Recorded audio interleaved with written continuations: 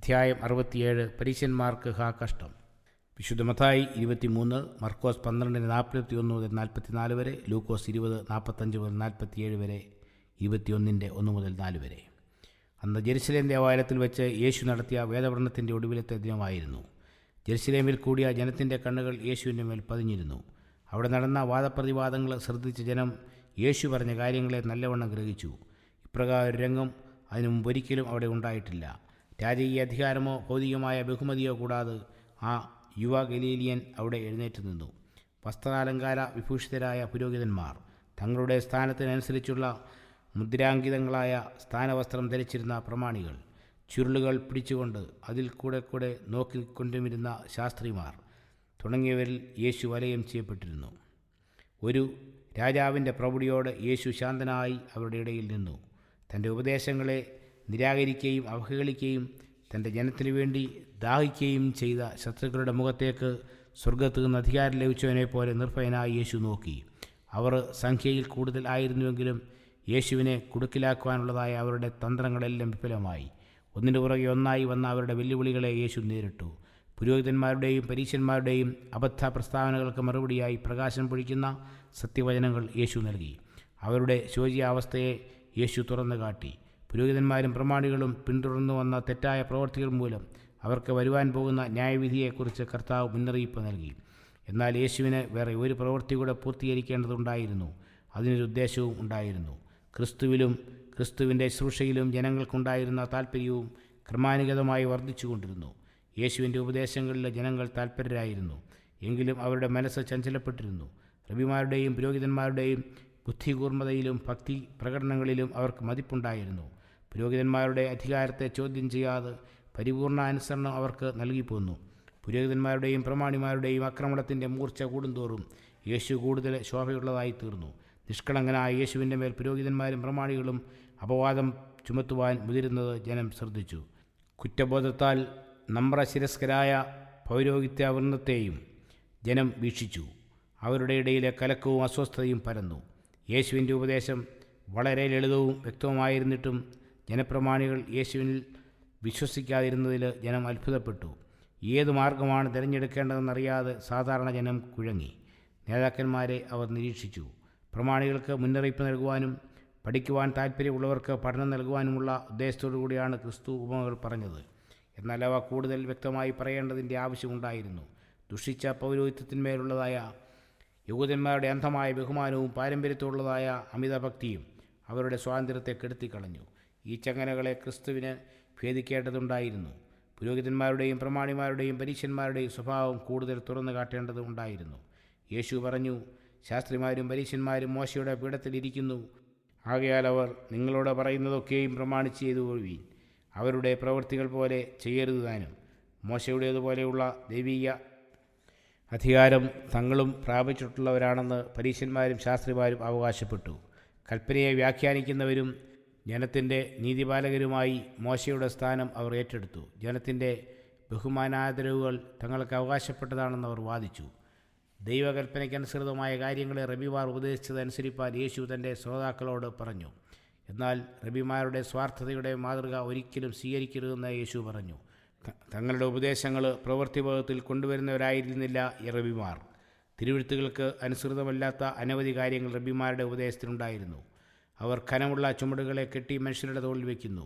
അവർ വിരൽ കൊണ്ടുപോലും അവയെ തൊടുവാൻ അവർക്ക് മനസ്സില്ല. അന്യായമായി വ്യക്തി സ്വാതന്ത്ര്യങ്ങളെ നിയന്ത്രിക്കുകയും പാരമ്പര്യത്തിൽ മാത്രം അധിഷ്ഠിതമായ ബഹുസഹസ്രം നിബന്ധനകളെ അവർ മനുഷ്യരുടെ മേൽ അടിച്ചേൽപ്പിക്കുകയും ചെയ്തു. തങ്ങൾക്ക് പാലിക്കാനാവാത്ത ചട്ടങ്ങളെ മറ്റുള്ളവർ പാലിപ്പാൻ പരീശന്മാർ നിർബന്ധിച്ചു. എന്നാൽ തങ്ങൾ അവയിൽ നിന്നെല്ലാം ഒഴിവുള്ളവരെന്ന് പരീശന്മാർ പറഞ്ഞു. പരീശന്മാരുടെ ലക്ഷ്യം തങ്ങളുടെ ഭക്തി മറ്റുള്ളവർ കാണുവാൻ വേണ്ടി പ്രകടിപ്പിക്കുക എന്നതായിരുന്നു. ഇതിനേക്കാൾ പ്രധാനമായി മറ്റൊന്നുമില്ലായിരുന്നു. ദൈവം മോശയോട് പറഞ്ഞു, അവയെ എൻ്റെ കൽപ്പനകളെ അടയാളമായി നിൻ്റെ മേൽ കെട്ടണം. അവ നിൻ്റെ കണ്ണുകൾക്ക് മധ്യേ പട്ടമായി ഇരിക്കണം. ആവർത്തനം 6:8. ഈ വാക്കുകൾക്ക് ആഴമായ ഒരർത്ഥമുണ്ട്. ദൈവത്തിൻ്റെ വചനം ഒരുവൻ ധ്യാനിക്കുകയും പ്രായോഗികമാക്കുകയും ചെയ്യുമ്പോൾ അവൻ ശ്രേഷ്ഠതയാർജിക്കുന്നു. നീതിയും കരുണയുമുള്ള പ്രവൃത്തികൾ ചെയ്യുമ്പോൾ അക്കരങ്ങൾ ദൈവകൽപ്പനയുടെ തത്വങ്ങളെ പ്രകടമാക്കും. വഞ്ചനയും മ്ലേച്ഛവുമായ വഴികളിൽ നിന്ന് അക്കാര്യങ്ങൾ അകന്നിരിക്കും. അക്കരങ്ങൾ കൈക്കൂലിയാൽ മലിനമാവുകയില്ല. സ്നേഹത്തിൻ്റെയും കാരുണ്യത്തിൻ്റെയും പ്രവൃത്തികൾ ചെയ്യുവാൻ അവ ശുഷ്കാന്തി കാണിക്കും. ഉന്നതമായ ലക്ഷ്യത്തിലേക്ക് നോക്കുന്ന കണ്ണുകൾ തെളിവും നേർമതിയുമുള്ളതായിരിക്കും.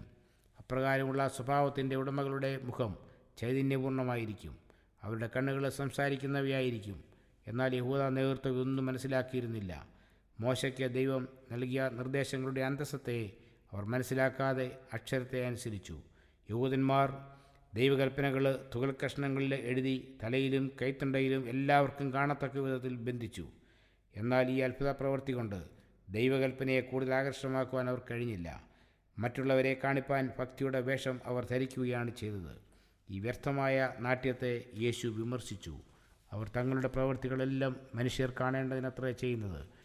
തങ്ങളുടെ മന്ത്രപ്പെട്ട വീതിയാക്കി തൊങ്ങൽ വലുതാക്കുന്നു. അത്താഴത്തിലെ പ്രധാന സ്ഥലവും പള്ളിയിൽ മുഖ്യാസനവും അങ്ങാടിയിലെ വന്ദനവും മനുഷ്യർ റബി എന്ന് വിളിക്കുന്നതും അവർക്ക് പ്രിയമാകുന്നു. നിങ്ങളോ റബി എന്ന പേരെടുക്കരുത്, ഒരുത്തനത്രേ നിങ്ങളുടെ ഗുരു. നിങ്ങളോ എല്ലാവരും സഹോദരന്മാർ. ഭൂമിയിൽ ആരെയും പിതാവ് എന്ന് വിളിക്കരുത്, ഒരുത്തനത്രേ നിങ്ങളുടെ പിതാവ്, സ്വർഗസ്ഥൻ തന്നെ. നിങ്ങൾ നായകന്മാരെന്നും പേർ എടുക്കരുത്, ഒരുത്തനത്രേ നിങ്ങളുടെ നായകൻ ക്രിസ്തു തന്നെ. ഹൃദയം അത്യാഗ്രഹത്താലും അസൂയയാലും നിറഞ്ഞിരിക്കുമ്പോൾ കാപട്യത്തോടു കൂടിയുള്ള വിനയം പ്രകടിപ്പിച്ചുകൊണ്ട് സ്ഥാനത്തിനും അധികാരത്തിനും വേണ്ടി എപ്പോഴും കൊതിക്കുന്ന പരീശന്മാരുടെ സ്വാർത്ഥപരമായ തീഷ്ണയെ യേശു നിശ്ചിതമായി വിമർശിച്ചു. ഒരു വിരുന്നിലേക്ക് ആളുകളെ ക്ഷണിക്കുമ്പോൾ അതിഥികളെ അവരുടെ സ്ഥാനമനുസരിച്ച് ഇരുത്താറുണ്ടായിരുന്നു. ഏറ്റവും ബഹുമാന്യമായ സ്ഥാനം ലഭിച്ചവർക്ക് പ്രധാനപ്പെട്ട പരിഗണനയും പ്രത്യേക ബഹുമാനങ്ങളും ലഭിച്ചിരുന്നു. ഈ ബഹുമതികൾ ലഭിപ്പാൻ പരീശന്മാർ എപ്പോഴും ആഗ്രഹിച്ചിരുന്നു. ഈ മനോഭാവത്തെയാണ് ക്രിസ്തു വിമർശിച്ചത്. റബി അഥവാ ഗുരു എന്ന് വിളിക്കപ്പെടുവാൻ മോഹിച്ചതിനെയും ക്രിസ്തു ശകാരിച്ചു. ഈ സ്ഥാനം മനുഷ്യർക്കല്ല ദൈവത്തിനുള്ളത് എന്ന് യേശു പഠിപ്പിച്ചു. പുരോഹിതന്മാരും ശാസ്ത്രിമാരും പ്രമാണിമാരും നിയമജ്ഞരും ഭരണകർത്താക്കളും എല്ലാ സഹോദരന്മാരും ഏകപിതാവിൻ്റെ മക്കളാണെന്ന് യേശു പഠിപ്പിച്ചു. ഒരു മനുഷ്യനും മറ്റൊരുവൻ്റെ മനസാക്ഷിയെയോ വിശ്വാസത്തെയോ നിയന്ത്രിക്കുന്ന സ്ഥാനം നൽകേണ്ടതില്ല എന്ന് യേശു പറഞ്ഞു. റവറൻറ്റ് അഥവാ റൈറ്റ് റവറൻറ്റ് എന്നീ സ്ഥാനപ്പേരുകളുള്ള ആളുകളുടെ ഇടയിൽ ഇന്ന് ക്രിസ്തു വന്നാൽ നിങ്ങൾ നായകന്മാർ എന്നും പേരെടുക്കരുത്, ഒരുത്തനത്രേ നിങ്ങളുടെ നായകൻ ക്രിസ്തു തന്നെ എന്ന് കർത്താവ് വീണ്ടും ആവർത്തിക്കുകയില്ലയോ? തിരുവെഴുത്തുകൾ ദൈവത്തെക്കുറിച്ച് പറയുന്നു, അവൻ്റെ നാമം വിശുദ്ധവും ഭയങ്കരവുമാകുന്നു. സങ്കീർത്തനം 111:10. ഏതൊരു മനുഷ്യന് ഈ സ്ഥാനം ഏറ്റെടുക്കുവാൻ കഴിയും? ഈ സ്ഥാനം പ്രദർശിപ്പിക്കുന്ന ജ്ഞാനവും നീതിയും ഏതൊരു വ്യക്തിക്കും പ്രതിഫലിപ്പിക്കുവാൻ കഴിയും? ഈ ബഹുമതി എടുത്തിരിക്കുന്ന എത്ര പേരാണ് ദൈവത്തിൻ്റെ നാമത്തെയും സ്വഭാവത്തെയും തെറ്റായി പ്രതികരിക്കുന്നത്? കഷ്ടം പലപ്പോഴും ലൗകികതയും സ്വച്ഛാധിപത്യവും ഹീനഭാവങ്ങളും വിശുദ്ധ സ്ഥാനങ്ങൾ വഹിക്കുന്ന ആളുകളുടെ അലങ്കാര വസ്ത്രങ്ങളുടെ ഉള്ളിൽ മറയ്ക്കപ്പെട്ടിരിക്കുന്നു. രക്ഷകൻ തുടർന്നു, നിങ്ങളിൽ ഏറ്റവും വലിയവൻ നിങ്ങളുടെ ശുശ്രൂഷക്കാരൻ ആകണം. തന്നെത്താൻ ഉയർത്തുന്നവൻ എല്ലാം താഴ്ത്തപ്പെടും, തന്നെത്താൻ താഴ്ത്തുന്നവൻ എല്ലാം ഉയർത്തപ്പെടും. സാൻമാർഗിക മാനദണ്ഡം അടിസ്ഥാനമാക്കിയാണ് യഥാർത്ഥ മഹത്വം അളക്കപ്പെടുന്നത് എന്ന് ക്രിസ്തു പഠിപ്പിച്ചു. സ്വർഗത്തിൻ്റെ കണക്കുകൂട്ടൽ സ്വഭാവമഹത്വം വെളിപ്പെടുത്തുന്നത് ഒരുവൻ തൻ്റെ സമസൃഷ്ടങ്ങൾക്ക് വേണ്ടി ജീവിക്കുമ്പോഴാണ്. കരുണയുടെയും സ്നേഹത്തിൻ്റെയും പ്രവൃത്തികൾ ചെയ്ത് മനുഷ്യരുടെ ക്ഷേമത്തിന് വേണ്ടി ജീവിക്കുകയാണ് സ്വർഗം വിലയിരുത്തുന്ന സ്വഭാവശ്രേഷ്ഠത. മഹത്വത്തിൻ്റെ രാജാവായ ക്രിസ്തു മനുഷ്യൻ്റെ ദാസനായി തീർന്നു. കപടഭക്തിക്കാരായ ശാസ്ത്രിമാരും പരീശന്മാരുമായുള്ളവരെ, നിങ്ങൾക്ക് ഹാ കഷ്ടം, നിങ്ങൾ മനുഷ്യർക്ക് സ്വർഗരാജ്യം അടച്ചു കളയുന്നു. നിങ്ങൾ കടക്കുന്നില്ല, കടക്കുന്നവരെ കടപ്പാൻ സമ്മതിക്കുന്നതുമില്ല. യഥാർത്ഥ വിശുദ്ധിക്ക് ആവശ്യമായ ആന്തരിക വിശുദ്ധിയും ക്രിസ്തുവിൻ്റെ രാജ്യത്തെക്കുറിച്ചുള്ള പരിജ്ഞാനവും ഏതെങ്കിലും വിധത്തിൽ കരസ്ഥമാക്കുവാൻ കഴിയുമായിരുന്ന വ്യക്തികൾക്ക് കപടഭക്തിക്കാരായ ഈ യഹൂദ നേതാക്കൾ തിരുവെഴുത്തുകളെ സംബന്ധിച്ച് തെറ്റായ ധാരണ നൽകി അവരെ സ്വർഗരാജ്യത്തിൽ നിന്ന് അകറ്റി. കപടഭക്തിക്കാരായ ശാസ്ത്രിമാരും പരീശന്മാരുമായുള്ളവരെ, നിങ്ങൾക്ക് ഹാ കഷ്ടം, നിങ്ങൾ വിധവകളുടെ വീടുകളെ വിഴുങ്ങുകയും ഉപായരൂപേണ ദീർഘമായി പ്രാർത്ഥിക്കുകയും ചെയ്യുന്നു. ഇത് ഹേതുവായി നിങ്ങൾക്ക് കടുപ്പമേറിയ ശിക്ഷാവധി വരും. പരീശന്മാർക്ക് ജനങ്ങളുടെ ഇടയിൽ നല്ല സ്വാധീനം ഉണ്ടായിരുന്നു. തങ്ങളുടെ സ്വന്തം താല്പര്യത്തിന് വേണ്ടി സ്വാധീനശക്തിയെ അവർ ദുർവിനിയോഗം ചെയ്തു. നിഷ്കളങ്കരായ വിധവമാരുടെ വിശ്വാസം ആർജിച്ച ശേഷം അവരുടെ വസ്തുവകകൾ മതപരമായ കാര്യങ്ങൾക്ക് വേണ്ടി കൊടുക്കേണ്ടത് അവരുടെ ചുമതലയാണെന്ന് പുരോഹിതന്മാർ അവരെ പറഞ്ഞ് ധരിപ്പിച്ചു. ആ പാവപ്പെട്ട വിധവമാരുടെ പണം കൈവശമാക്കിയ ശേഷം വഞ്ചകരായ ദുഷ്ടന്മാർ സ്വന്തം ആവശ്യത്തിനായി ഈ പണം ഉപയോഗിച്ചു. തങ്ങളുടെ അവിശ്വസ്തതയെ മറയ്ക്കുന്നതിനായി പരസ്യ സ്ഥലത്ത് വെച്ച് പരീശന്മാർ ദീർഘപ്രാർത്ഥന നടത്തി. ഭക്തിയുള്ളവർ എന്ന് നടിച്ചു. ഇത്തരത്തിലുള്ള കപടഭക്തിക്ക് തക്ക ശിക്ഷ കിട്ടുമെന്ന് യേശു പരീശന്മാരോട് പറഞ്ഞു. ഭക്തിയെ ഒരു പ്രദർശന വസ്തുവായി കൊണ്ടു നടക്കുന്നവർക്കെതിരായിരുന്നു ഈ ശകാരം. ഇന്നും ക്രിസ്തുവിൻ്റെ ശകാരത്തിനും പ്രസക്തിയുണ്ട്. കപടഭക്തിക്കാരുടെ ജീവിതം അത്യാർത്തിയാലും സ്വാർത്ഥതയാലും കളങ്കപ്പെട്ടിരിക്കുന്നു. എങ്കിലും ഭക്തിയുടെ ഒരാവരണം തങ്ങളുടെ മേലിട്ടിരിക്കുന്നു. അവർക്ക് മനുഷ്യരെ കുറേ നാളത്തേക്ക് വഞ്ചിക്കുവാൻ കഴിഞ്ഞേക്കും, എന്നാൽ ദൈവത്തെ വഞ്ചിക്കുവാൻ അവർക്ക് കഴിയുന്നതല്ല. ഹൃദയത്തിൻ്റെ ഉള്ളറകളിലെ ലക്ഷ്യം ദൈവം കാണുന്നു. ഓരോ മനുഷ്യൻ്റെ പ്രവൃത്തിക്കും തക്കതായ ന്യായവിധി ലഭിക്കും. പാപത്തെ യേശു നിർദാക്ഷിണ്യം കുറ്റപ്പെടുത്തി. കർത്തവ്യങ്ങളെ ചെറുതായി കാണുവാൻ യേശുവിന് കഴിഞ്ഞില്ല. വിധവമാരുടെ ദാനങ്ങളെ പിഴിഞ്ഞെടുക്കുകയും അപഹരിക്കുകയും ചെയ്യുന്ന സ്വാർത്ഥതയെ യേശു വിമർശിച്ചു. എങ്കിലും ദൈവത്തിൻ്റെ ഭണ്ഡാരത്തിൽ ഇടുവാൻ വഴിപാടുകളുമായി വന്ന വിധവയെ യേശു അഭിനന്ദിച്ചു. ദൈവത്തിന് സമർപ്പിക്കപ്പെട്ട വഴിപാടുകളെ ആരെങ്കിലും അപഹരിച്ചു എന്ന് വെച്ച് വഴിപാട് നൽകിയ വ്യക്തിക്ക് ദൈവാനുഗ്രഹം കിട്ടാതെ പോകുന്നില്ല. യേശു ദേവാലയത്തിലെ ഭണ്ഡാരം വെച്ചിരുന്ന പ്രാകാരത്തിൽ നിൽക്കുകയായിരുന്നു. അവിടെ വഴിപാടുകളുമായി വന്നവരെ യേശു നിരീക്ഷിച്ചു. അനേകർ പണക്കാർ മറ്റുള്ളവരെ കാണിക്കുന്നതിനായി വലിയ തുകകൾ ഭണ്ഡാരത്തിലിട്ടു. യേശു ദുഃഖത്തോടെ അവരെ നോക്കി. അവർ നൽകിയ വലിയ ഒരു വഴിപാടുകളെക്കുറിച്ച് ഒരഭിപ്രായം യേശു പ്രകടിപ്പിച്ചില്ല. ഒരു പാവപ്പെട്ട വിധവ മറ്റുള്ളവർ തന്നെ കാണുമോ എന്ന ഭയത്തോട് ഭണ്ഡാരത്തിനടുത്തേക്ക് വരുന്നത് കണ്ടപ്പോൾ യേശുവിൻ്റെ മുഖം പെട്ടെന്ന് പ്രകാശിതമായി. ധനാഢ്യരായ ആളുകൾ അഹംഭാവത്തോടെ വഴിപാടുകൾ ഇടുവാൻ മുമ്പോട്ട് പോയിക്കൊണ്ടിരുന്നപ്പോൾ ഈ വിധവ മുമ്പോട്ട് പോകുവാൻ ഭയപ്പെട്ടു പിന്നിലേക്ക് വലിഞ്ഞു. എങ്കിലും ദൈവവേലയ്ക്ക് വേണ്ടി അവളുടെ എളിയ ഭാഗം നിവർത്തിക്കുവാൻ അവൾ തീരുമാനിച്ചു. തൻ്റെ കയ്യിലുണ്ടായിരുന്ന സ്തോത്ര കാഴ്ചയിലേക്ക് അവൾ നോക്കി. അവളുടെ ചുറ്റുപാടും നിന്നവർ നൽകുന്ന തുകകളുമായി താരതമ്യപ്പെടുത്തുമ്പോൾ അവളുടെ കയ്യിലുണ്ടായിരുന്നത് വളരെ ചെറുതായിരുന്നു. എങ്കിലും അതവളുടെ മുഴുവൻ സമ്പാദ്യവുമായിരുന്നു. അവൾ വേഗത്തിൽ കയ്യിലുണ്ടായിരുന്ന 2 വെള്ളിക്കാശ് ഭണ്ഡാരത്തിൽ നിക്ഷേപിച്ച ശേഷം പോകുവാനായി തുരിഞ്ഞു. അവളുടെ പ്രവൃത്തി യേശു നിരീക്ഷിക്കുകയായിരുന്നു. തൻ്റെ ശിഷ്യന്മാരെ യേശു അരികെ വിളിച്ചു. ആ പാവപ്പെട്ട സ്ത്രീയെ ശ്രദ്ധിക്കുവാൻ യേശു ശിഷ്യന്മാരോട് പറഞ്ഞു. യേശുവിൻ്റെ അഭിനന്ദനത്തിൻ്റെ വാക്കുകൾ ആ പാവപ്പെട്ട സ്ത്രീ കേട്ടു. ഈ ദരിദ്രയായ വിധവ എല്ലാവരെക്കാളിലും അധികം ഇട്ടിരിക്കുന്നുവെന്ന് ഞാൻ സത്യമായിട്ട് നിങ്ങളോട് പറയുന്നു. തന്നെ മനസ്സിലാക്കുവാനും അഭിനന്ദിക്കുവാനും ആളുകളുണ്ടായപ്പോൾ ആ വിധവയുടെ കണ്ണുകളിൽ നിന്ന് സന്തോഷാശ്രുക്കൾ ഒഴുകി. അവരുടെ ചെറിയ സമ്പാദ്യത്തെ സ്വന്തം ഉപയോഗത്തിനായിട്ട് എടുക്കുവാൻ അനേകർ ഉപദേശിച്ചിരിക്കാം. സമ്പന്നരായ പുരോഹിതന്മാർക്ക് ഈ ചെറിയ തുക പ്രാധാന്യമുള്ളതല്ലായിരുന്നു. എന്നാൽ അവരുടെ ഹൃദയത്തിലെ അഭിലാഷം യേശു മനസ്സിലാക്കി. ദേവാലയ ശുശ്രൂഷ ദൈവം സ്ഥാപിച്ചതാണെന്ന് അവൾ വിശ്വസിച്ചു. അതിനെ നിലനിർത്തുവാൻ തന്നാലായത് ചെയ്യുവാൻ അവൾ തൽപരയായിരുന്നു. നിത്യതയിൽ അവൾക്ക് ആനന്ദിപ്പാനും അവളുടെ പ്രവൃത്തി എല്ലാ കാലങ്ങളിലും സ്മരിക്കപ്പെടുന്നതിനും കാരണമായി തീർന്നു. അവൾ നൽകിയ ദാനത്തോടൊപ്പം അവളുടെ ഹൃദയം ഉണ്ടായിരുന്നു. അവൾ നൽകിയ നാണയത്തിൻ്റെ മൂല്യമായിരുന്നില്ല അവളുടെ വഴിപാടിൻ്റെ വില. ദൈവത്തോടുള്ള അവളുടെ സ്നേഹത്തെയും ദൈവവേലയോടുള്ള അവളുടെ താല്പര്യത്തെയും അടിസ്ഥാനമാക്കിയായിരുന്നു അവൾ അർപ്പിച്ച വഴിപാടിൻ്റെ വില നിർണ്ണയിക്കപ്പെട്ടിരുന്നത്. പാവപ്പെട്ട ആ വിധവയെക്കുറിച്ച് യേശു പറഞ്ഞു, അവൾ എല്ലാവരേക്കാളും അധികം ഇട്ടിരിക്കുന്നു. ധനികർ അവരുടെ സമൃദ്ധിയിൽ നിന്ന് ഇട്ടു. അവരിൽ നിന്ന് അനേകം പേരും തങ്ങളുടെ വഴിപാടുകളെ മറ്റുള്ളവരെ കാണിക്കുന്നതിനും മറ്റുള്ളവരുടെ ബഹുമാനം ലഭിക്കുന്നതിനു വേണ്ടിയുമാണ് ഇട്ടത്. അവരുടെ വഴിപാടുകൾ മൂലം അവരുടെ സുഖലോലുപതയ്ക്കോ ആഡംബരത്തിനോ ഒരു കുറവുണ്ടായില്ല. അവർക്ക് ത്യാഗം അനുഭവിക്കേണ്ടി വന്നില്ല. അവർ നൽകിയ കാണിക്കകൾക്ക് വിധവയുടെ വഴിപാടിൻ്റെ മൂല്യവുമായി ഒരു ബന്ധവുമില്ലായിരുന്നു. നമ്മുടെ പ്രവൃത്തികളെ മറ്റുള്ളവർ വിലയിരുത്തുന്നത് നമ്മുടെ ഉദ്ദേശശുദ്ധിയെ അടിസ്ഥാനപ്പെടുത്തിയാണ്. മനുഷ്യർ കാണുന്നതും പ്രശംസിക്കുന്നതുമായ കാര്യങ്ങളല്ല ദൈവം വിലയേറിയതായി കാണുന്നത്. സന്തോഷത്തോടെ ചെയ്യുന്ന ചെറിയ കാര്യങ്ങൾ, പ്രകടനത്തിന് വേണ്ടിയല്ലാതെ ചെയ്യുന്ന എളിയ സഹായങ്ങൾ, ഇവയെല്ലാം ദൈവത്തിൻ്റെ ദൃഷ്ടിയിൽ വിലയേറിയവയാണ്. വിശ്വാസവും സ്നേഹവുമുള്ള ഒരു ഹൃദയമാണ് ഏറ്റവും വിലയേറിയ ദാനത്തേക്കാൾ ദൈവം വിലമതിക്കുന്നത്. വിധവ അവൾക്കുള്ളതെല്ലാമാണ് ഭണ്ഡാരത്തിൽ ഇട്ടത്. അവൾ ഹൃദയപൂർവ്വം സ്നേഹിച്ച ദൈവവേലയ്ക്ക് വേണ്ടി ത്യാഗമനോഭാവത്തോടെ അവളുടെ സമ്പാദ്യം നൽകി. ദൈവം അവളുടെ ആവശ്യങ്ങളെ നിറവേറ്റിക്കൊടുക്കുമെന്ന ഉത്തമ വിശ്വാസം ആ വിധവയ്ക്കുണ്ടായിരുന്നു. ശിശുവിനെ പോലെയുള്ള ആ വിശ്വാസം നിസ്വാർത്ഥതയുള്ളതുമായിരുന്നു യേശുവിൻ്റെ അഭിനന്ദനത്തിന് അവളെ പാത്രീകൃതമാക്കിയത്. ദൈവത്തിൻ്റെ കൃപയ്ക്കും സത്യത്തിനും വേണ്ടി ദൈവത്തോട് നന്ദി പ്രദർശിപ്പിക്കുവാൻ ആഗ്രഹിക്കുന്ന അനേകം പാവപ്പെട്ടവരുണ്ട്. ദൈവശുശ്രൂഷയെ നിലനിർത്തുന്നതിന് തങ്ങളുടെ സഹോദരരായ സമ്പന്നരോടൊത്ത് പ്രവർത്തിക്കുവാൻ അവർ ആഗ്രഹിക്കുന്നു. ഇങ്ങനെയുള്ളവരെ ഒരിക്കലും നിരാശപ്പെടുത്തരുത്. സ്വർഗീയ ഭണ്ഡാരത്തിൽ അവരുടെ സ്തോത്ര കാഴ്ചകളെ ഇട്ടുകൊള്ളട്ടെ. ദൈവസ്നേഹത്താൽ പ്രേരിതരായിട്ടാണ് അവർ നൽകുന്നതെങ്കിൽ ഈ ചെറിയ തുകകൾ പ്രത്യക്ഷപ്പെട്ട വിലയേറിയ കാണിക്കകളായി തീരുകയും ദൈവം അവയെ അനുഗ്രഹിക്കുകയും ചെയ്യുന്നു. ഈ ദരിദ്രയായ വിധവ എല്ലാവരേക്കാളും അധികം ഇട്ടിരിക്കുന്നുവെന്ന് യേശു പറഞ്ഞത് വളരെ പ്രസക്തമായ ഒരു തത്വമായിരുന്നു. അവരുടെ ഉദ്ദേശശുദ്ധിയെ മാത്രമല്ല കർത്താവ് അനുമോദിച്ചത്, അവൾ നൽകിയ വഴിപാട് കൊണ്ടുവരുന്ന ഫലങ്ങളും ശ്രേഷ്ഠമായിരിക്കുമെന്ന് യേശു പറഞ്ഞു. ആ വിധവ ഇട്ട 2 കാശ് സമ്പന്നരായ ആളുകൾ ഇട്ടതിനേക്കാൾ വലിയ തുകയായിരുന്നു. ചെറിയ ദാനത്തിൻ്റെ സ്വാധീന ശക്തി ഒരു അരുവിയെപ്പോലെയായിരുന്നു.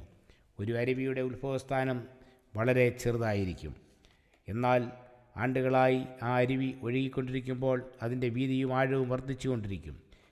വിവിധ മാർഗങ്ങളിലൂടെ ദരിദ്രരുടെ ആവശ്യത്തിന് ഇപ്രകാരമുള്ള സംഭാവനകൾ കാരണമായി തീർന്നിട്ടുണ്ട്. മാത്രമല്ല സുവിശേഷത്തിൻ്റെ പ്രചരണത്തിനും അത് സഹായിച്ചിട്ടുണ്ട്. ആ സാധു വിധവ നൽകിയ 2 കാശിൻ്റെ സ്വാധീന ശക്തി കാലദേശഭേദമന്യേ പ്രക്ഷോഭിച്ചുകൊണ്ടിരിക്കുന്നു. അവൾ കാണിച്ച മാതൃക കുചേല ഭേദം കൂടാതെ ഏവരെയും ആകർഷിച്ചിട്ടുണ്ട്. ആ വിധവയുടെ സ്വാധീന ശക്തിയാൽ മുന്നോട്ട് വന്നവർ നൽകിയ ദാനങ്ങൾ അവൾ നൽകിയ ദാനത്തേക്കാൾ അനവധി മടങ്ങ് വലുതായിരുന്നു. അവൾ നൽകിയ കാണിക്കയെ ദൈവം അനുഗ്രഹിച്ചതിനാൽ അത് 10 മടങ്ങ് ഫലങ്ങൾ പുറപ്പെടുവിച്ചു. ദൈവത്തെ മഹത്വപ്പെടുത്തുന്ന ഏതൊരു പ്രവൃത്തിയെയും ഇതുപോലെ അനുഗ്രഹിക്കപ്പെടും. ദൈവത്തിൻ്റെ ഉദ്ദേശവുമായി അത് താദാമ്യം പ്രാപിക്കുന്നു. അത് പുറപ്പെടുവിക്കുന്ന നന്മ അളക്കുവാൻ ആർക്കും കഴിയുകയില്ല. പരീശന്മാരുടെയും ശാസ്ത്രിമാരുടെയും കപടഭക്തിയെ യേശു നിഷ്കരണം അപലപിച്ചു. ആരെങ്കിലും മന്ദിരത്തെ ചൊല്ലി സത്യം ചെയ്താൽ ഏതുമില്ല എന്നും മന്ദിരത്തിലെ സ്വർണത്തെ ചൊല്ലി സത്യം ചെയ്യുന്നവനോ കടക്കാരൻ എന്നും പറയുന്ന കുരുടന്മാരായ വഴികാട്ടികളെ നിങ്ങൾക്ക് ഹാ കഷ്ടം.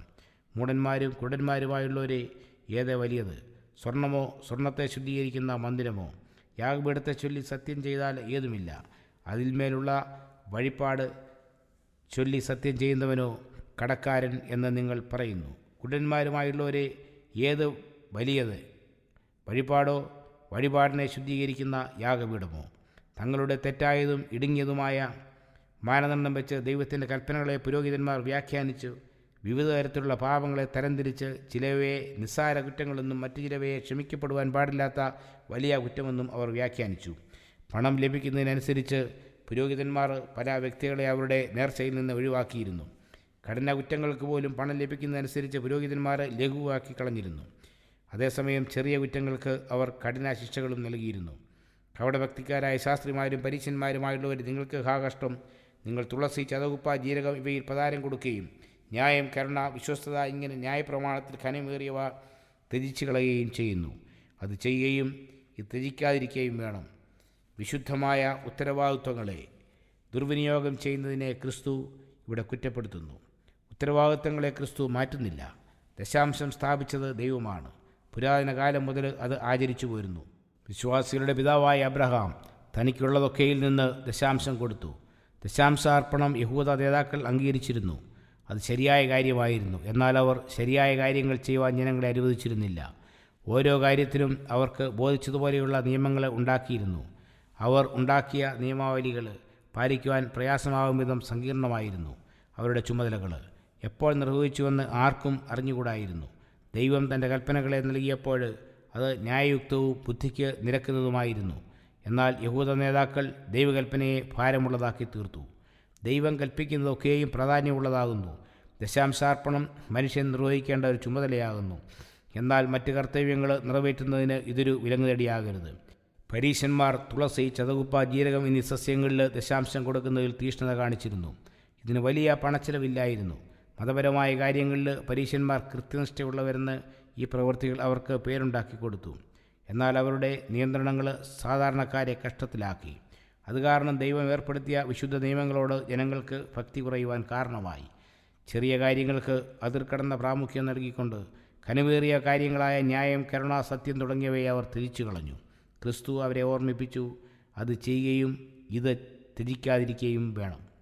ഇതുപോലെ റബിമാർ മറ്റ് കൽപ്പനകളെയും വളച്ചൊടിച്ചു. അശുദ്ധമായതൊന്നും ഭക്ഷിക്കരുതെന്ന് ദൈവം മോശയ്ക്ക് നൽകിയ കൽപ്പനകളിൽ പറഞ്ഞിരുന്നു. പന്നിയുടെ മാംസവും മറ്റ് പല ജന്തുക്കളുടെയും മാംസവും അശുദ്ധമായവയെന്ന് വിലക്കപ്പെട്ടിരുന്നു. ഈ ജന്തുക്കളുടെ മാംസം രക്തത്തെ അശുദ്ധമാക്കുകയും ആയുസ്സിനെ കുറയ്ക്കുകയും ചെയ്യുന്നതുകൊണ്ടായിരുന്നു അവയെ മനുഷ്യന് വിലക്കിയിരുന്നത്. എന്നാൽ പരീശന്മാർ ഈ കൽപ്പനകളെ ജനങ്ങൾക്ക് ഭാരമുള്ളതാക്കി തീർത്തു. ഉദാഹരണമായി കുടിവെള്ളം അരിച്ച് ഉപയോഗിക്കുവാൻ ജനത്തെ അവർ നിർബന്ധിച്ചു. വെള്ളം അരിക്കുമ്പോൾ അശുദ്ധ ജീവികൾപ്പെട്ട എന്തെങ്കിലും പ്രാണികൾ വെള്ളത്തിലുണ്ടെങ്കിൽ അത് കുടിക്കുന്നവൻ്റെ ഉള്ളിൽ പോകാതിരിക്കുന്നതിന് വേണ്ടിയാണ് ചട്ടം ഏർപ്പെടുത്തിയത്. ഈ വക തീവ്രവാദത്തെ യേശു അംഗീകരിച്ചില്ല. ഇത്തരത്തിൽ ചെറിയ കാര്യങ്ങൾ സൂക്ഷ്മത കാണിക്കുകയും വലിയ പാപങ്ങൾ പ്രവർത്തിക്കുകയും ചെയ്തിരുന്ന പരീശന്മാരെക്കുറിച്ച് യേശു പറഞ്ഞു, കുരുടന്മാരായ വഴികാട്ടികളെ, നിങ്ങൾ കൊതുകിനെ അരിച്ചെടുക്കുകയും ഒട്ടകത്തെ വിഴുങ്ങിക്കളയുകയും ചെയ്യുന്നു. കപടഭക്തിക്കാരായ ശാസ്ത്രിമാരും പരീശന്മാരുമായുള്ളവരെ നിങ്ങൾക്ക് ഹാ കഷ്ടം. വെള്ള തേച്ച ശവക്കല്ലറകളോട് നിങ്ങൾ ഒത്തിരിക്കുന്നു. അവ പുറമേ അഴകായി ശോഭിക്കുന്നുവെങ്കിലും അകമേ ചത്തവരുടെ അസ്ഥിയും സകലവിധ അശുദ്ധിയും നിറഞ്ഞിരിക്കുന്നു. വെള്ള തേച്ച് അലങ്കരിച്ചിരിക്കുന്ന കല്ലറയ്ക്കുള്ളിൽ അഴുകിയ ശരീരങ്ങൾ മറഞ്ഞിരിക്കുന്നത് പോലെ പുരോഹിതന്മാരുടെയും പ്രമാണിമാരുടെയും പുറമേയുള്ള വിശുദ്ധിക്കുള്ളിൽ പാപം മറഞ്ഞിരിക്കുന്നു. യേശു തുടർന്നു, കപടഭക്തിക്കാരായ ശാസ്ത്രിമാരും പരീശന്മാരുമായുള്ളവരെ, നിങ്ങൾക്ക് ഹാ കഷ്ടം. നിങ്ങൾ പ്രവാചകന്മാരുടെ കല്ലറകളെ പണിതും നീതിമാന്മാരുടെ കല്ലറകളെ അലങ്കരിച്ചും കൊണ്ട് നിങ്ങൾ പിതാക്കന്മാരുടെ കാലത്തുണ്ടായിരുന്നുവെങ്കിൽ പ്രവാചകന്മാരെ കൊല്ലുന്നതിൽ കൂട്ടാളികൾ ആകയില്ലായിരുന്നു എന്ന് പറയുന്നു. അങ്ങനെ നിങ്ങൾ പ്രവാചകന്മാരെ കൊന്നവരുടെ മക്കൾ എന്ന് നിങ്ങൾ തന്നെ സാക്ഷ്യം പറയുന്നുവല്ലോ. മരിച്ച പ്രവാചകന്മാരോടുള്ള ബഹുമാനം കാണിപ്പാനായി അവരുടെ കല്ലറകളെ മോടി പിടിപ്പിക്കുന്നതിൽ യഹൂദർ വളരെ താൽപ്പര്യം കാണിച്ചിരുന്നു. എന്നാൽ പ്രവാചകന്മാരുടെ ഉപദേശങ്ങളെ അവർ ചെവിക്കൊണ്ടില്ല. ക്രിസ്തുവിൻ്റെ കാലത്ത് മരിച്ചവരെ അടക്കിയിരുന്ന കല്ലറകൾക്ക് ജനം വളരെ ഭക്തി ബഹുമാനങ്ങൾ അർപ്പിച്ചിരുന്നു. അന്ധവിശ്വാസത്തിൽ നിന്ന് ഉടലെടുത്ത ഒരു വികാര പ്രകടനമായിരുന്നു അത്. ദൈവത്തിൻ്റെ ദൃഷ്ടിയിൽ അത് ഒരു തരത്തിലുള്ള വിഗ്രഹാരാധന തന്നെയായിരുന്നു. മരിച്ചവർക്ക് വേണ്ടി അതിർ വിട്ടുള്ള ബഹുമാനം കാട്ടുക വഴി മനുഷ്യൻ പ്രഥമമായി ദൈവത്തെ സ്നേഹിക്കുന്നില്ല എന്നും തൻ്റെ കൂട്ടുകാരനെ തന്നെപ്പോലെ സ്നേഹിക്കുന്നില്ല എന്നും പ്രകടമാക്കുന്നു. ഈ വിധത്തിലുള്ള വിഗ്രഹാരാധന ഇന്നും വലിയ തോതിൽ നടക്കുന്നു. മരിച്ചവർക്ക് വേണ്ടി ഏറിയ സ്മാരകങ്ങൾ നിർമ്മിക്കുന്നതിന് വേണ്ടി വിധവകളെയും അനാഥരെയും രോഗികളെയും സാധുക്കളെയും മറന്നുകളയുന്നുവെന്ന കുറ്റം അനേകം പേർ ചെയ്തുകൊണ്ടിരിക്കുന്നു. മരിച്ചവർക്ക് വേണ്ടി സമയവും പണവും പരിശ്രമവും വാരിക്കോരി ചെലവാക്കുമ്പോൾ ജീവിച്ചിരിക്കുന്നവരോടുള്ള കടമകൾ നിർവഹിക്കാതെ വിട്ടുകളയുന്നു. പരീശന്മാർ പ്രവാചകന്മാരുടെ കല്ലറകൾ പണിതും അവയെ മോടി പിടിപ്പിച്ചും നമ്മുടെ പിതാക്കന്മാരുടെ കാലത്ത് നാം ജീവിച്ചിരുന്നുവെങ്കിൽ ദൈവത്തിൻ്റെ ദാസന്മാരുടെ രക്തം ചൊരിക്കുന്നതിൽ നാം പങ്കാളികളാകയില്ലായിരുന്നു എന്ന് അവർ തമ്മിൽ പറഞ്ഞു. അതേസമയം അവർ ദൈവപുത്രൻ്റെ ജീവനെ എടുക്കുവാൻ ഗൂഢാലോചന ചെയ്തുകൊണ്ടിരുന്നു. നമുക്കിതൊരു പാഠമായിരിക്കണം. സത്യത്തിൻ്റെ പ്രകാശത്തിൽ നിന്ന് പിന്മാറുന്ന മനുഷ്യനെ വഞ്ചിക്കുവാൻ ഒരുങ്ങി നിൽക്കുന്ന സാത്താൻ്റെ കുടിലതയെ കാണുവാൻ നാം കണ്ണുകളെ തുറക്കണം. അനേകം പേർ പരീശൻ്റെ പാതയെ പിൻചൊല്ലുന്നു. മരിച്ചവരെ അവർ ബഹുമാനിക്കുന്നു. ക്രിസ്തുവിനെ തിരസ്കരിച്ച യഹൂദന്മാരുടെ അജ്ഞതയിൽ അവർ അത്ഭുതപ്പെടുന്നു. അവർ പറയുന്നു, നാം കർത്താവിൻ്റെ കാലത്ത് ജീവിച്ചിരുന്നുവെങ്കിൽ സന്തോഷത്തോടെ അവൻ്റെ ഉപദേശം സ്വീകരിക്കുമായിരുന്നു. യേശുവിനെ നിരസിച്ചവരുടെ കുറ്റത്തിൽ ഞങ്ങൾ ഒരിക്കലും പങ്കാളികളാകയില്ലായിരുന്നു. എന്നാൽ ദൈവത്തോടുള്ളതായ അനുസരണം, സ്വയത്യാഗവും വിനയവും ആവശ്യപ്പെടുമ്പോൾ ഈ ആളുകൾ തങ്ങളുടെ മനസാക്ഷിയെ ത്യജിച്ചിട്ട് ദൈവത്തെ അനുസരിപ്പാൻ വിസമ്മതം കാട്ടുന്നു. പരീശന്മാരുടെ അതേ സ്വഭാവം ഇവരും കാണിക്കുന്നു. ക്രിസ്തുവിനെ നിരാകരിച്ചത് എത്ര വലിയ തെറ്റായിരുന്നുവെന്ന് യഹൂദന്മാർ മനസ്സിലാക്കിയിരുന്നില്ല. ഒന്നാമത്തെ നിരപരാധി വധിക്കപ്പെട്ടത് മുതൽ ചരിത്രം കൂടുതൽ ഭയങ്കരമായി ആവർത്തിക്കപ്പെടുകയാണ്. ദൈവത്തിൻ്റെ പ്രവാചകന്മാർ എല്ലാ കാലങ്ങളിലും ദൈവത്തിൻ്റെ വക്താക്കൾ എന്ന നിലയിൽ ജനത്തിൻ്റെയും ഭരണകർത്താക്കളുടെയും പാപങ്ങളെ ചൂണ്ടിക്കാണിക്കുകയും തങ്ങളുടെ ജീവനെ ഒട്ടും സ്നേഹിക്കാതെ ദൈവിക ശബ്ദത്തിന് കീഴ്പ്പെടുകയും ചെയ്തു. സത്യത്തിൻ്റെ പ്രകാശം നിഷേധിക്കുന്നവർ തലമുറയായി ശിക്ഷ കൂട്ടിവെക്കുകയാണ്. ക്രിസ്തുവിൻ്റെ ശത്രുക്കൾ തങ്ങളുടെ മേൽ ശിക്ഷ വിളിച്ചു വരുത്തുന്നു. ക്രിസ്തുവിൻ്റെ കാലത്തുണ്ടായിരുന്ന പുരോഹിതന്മാരുടെയും പ്രമാണിമാരുടെയും പാപങ്ങൾ മുൻകാലങ്ങളിൽ ജീവിച്ചിരുന്നവരുടെ പാപങ്ങളെക്കാൾ വലുതായിരുന്നു. ക്രിസ്തുവിനെ നിരാകരിച്ചതിലൂടെ ഹാബേൽ മുതൽ ക്രിസ്തു വരെ കൊല്ലപ്പെട്ട നീതിമാന്മാരുടെ രക്തത്തിന് തങ്ങളെ തന്നെ ഉത്തരവാദികളാക്കുകയായിരുന്നു യഹൂദ പ്രമാണികൾ. തങ്ങളുടെ പാപത്തിൻ്റെ പാനപാത്രം യഹൂദന്മാർ വക്കോളം നിറച്ചു കഴിഞ്ഞിരുന്നു. അതിൻ്റെ തിക്തഫലങ്ങൾ അവർ അനുഭവിക്കാൻ പോവുകയായിരുന്നു. അതിനെക്കുറിച്ച് യേശു അവർക്ക് മുന്നറിയിപ്പ് നൽകി. നീതിമാനായ ഹാബേലിൻ്റെ രക്തം മുതൽ നിങ്ങൾ മന്ദിരത്തിനും യാഗപീഠത്തിനും നടുവിൽ വെച്ച് കൊന്നവനായി ബെരഖ്യാവിൻ്റെ മകനായ സഖര്യാവിൻ്റെ രക്തം വരെ ഭൂമിയിൽ ചൊരിഞ്ഞ നീതിയുള്ള രക്തം എല്ലാം നിങ്ങളുടെ മേൽ വരേണ്ടതാകുന്നു. ഇതൊക്കെയും ഈ തലമുറ മേൽ വരും എന്ന് ഞാൻ സത്യമായിട്ട് നിങ്ങളോട് പറയുന്നു. യേശുവിനെ ശ്രദ്ധിച്ച പരീശന്മാർക്കും ശാസ്ത്രിമാർക്കും അവൻ്റെ വാക്കുകൾ സത്യമെന്ന് അറിയാമായിരുന്നു. സഖര്യാ പ്രവാചകൻ എങ്ങനെ കൊല്ലപ്പെട്ടുവെന്ന് അവർ അറിഞ്ഞിരുന്നു. ദൈവത്തിങ്കിൽ നിന്നുള്ള മുന്നറിയിപ്പ് സഖര്യാവ് നൽകിക്കൊണ്ടിരുന്നപ്പോൾ വിശ്വാസത്യാഗിയായ ഒരു രാജാവ് പൈശാചിക ക്രോധം പൂണ്ട് സഖര്യാവിനെ കൊല ചെയ്തു. ദേവാലയത്തിൻ്റെ പ്രാകാരങ്ങളിലെ കല്ലുകളിന്മേൽ പ്രവാചകൻ്റെ രക്തം പതിച്ചു. അത് മായ്ച്ചു കളയുവാൻ കഴിഞ്ഞില്ല. വിശ്വാസത്യാഗിനിയായ ഇസ്രായേലിന് എതിരായി ആ രക്തക്കറ മായാതെ കിടന്നു. ജെറുസലേം ദേവാലയം ഉണ്ടായിരിക്കുന്നിടത്തോളം കാലം ആ നീതിമാൻ്റെ രക്തക്കറ അവിടെ ഉണ്ടായിരിക്കും. ന്യായം നടത്തുന്നതിന് വേണ്ടി ആ രക്തം യഹോവയോട് നിലവിളിച്ചുകൊണ്ടിരിക്കും. ഇസ്രായേലിൻ്റെ ഭയങ്കര പാപങ്ങളെ യേശു ഓർമ്മിപ്പിച്ചപ്പോൾ ജനം ഭയവിഹ്വലരായി. യഹൂദന്മാരുടെ കഠിനമാക്കപ്പെട്ട മനസ്സും ദൈവജനത്തോട് അവർ കാണിക്കുന്ന അസഹിഷ്ണുതയും കഴിഞ്ഞ കാലങ്ങളിൽ ഉണ്ടായിരുന്നതുപോലെ ഭാവിയിലും ഉണ്ടായിരിക്കുമെന്ന് യേശു പറഞ്ഞു. അതുകൊണ്ട് ഞാൻ പ്രവാചകന്മാരെയും ജ്ഞാനികളെയും ശാസ്ത്രിമാരെയും നിങ്ങളുടെ അടുക്കൽ അയക്കുന്നു. അവരിൽ ചിലരെ നിങ്ങൾ ക്രൂശിച്ച് കൊല്ലുകയും ചിലരെ നിങ്ങളുടെ പള്ളികളിലെ ചെമ്പട്ടി കൊണ്ട് അടിക്കുകയും പട്ടണത്തിൽ നിന്ന് പട്ടണത്തിലേക്ക് ഓടിക്കുകയും ചെയ്യും.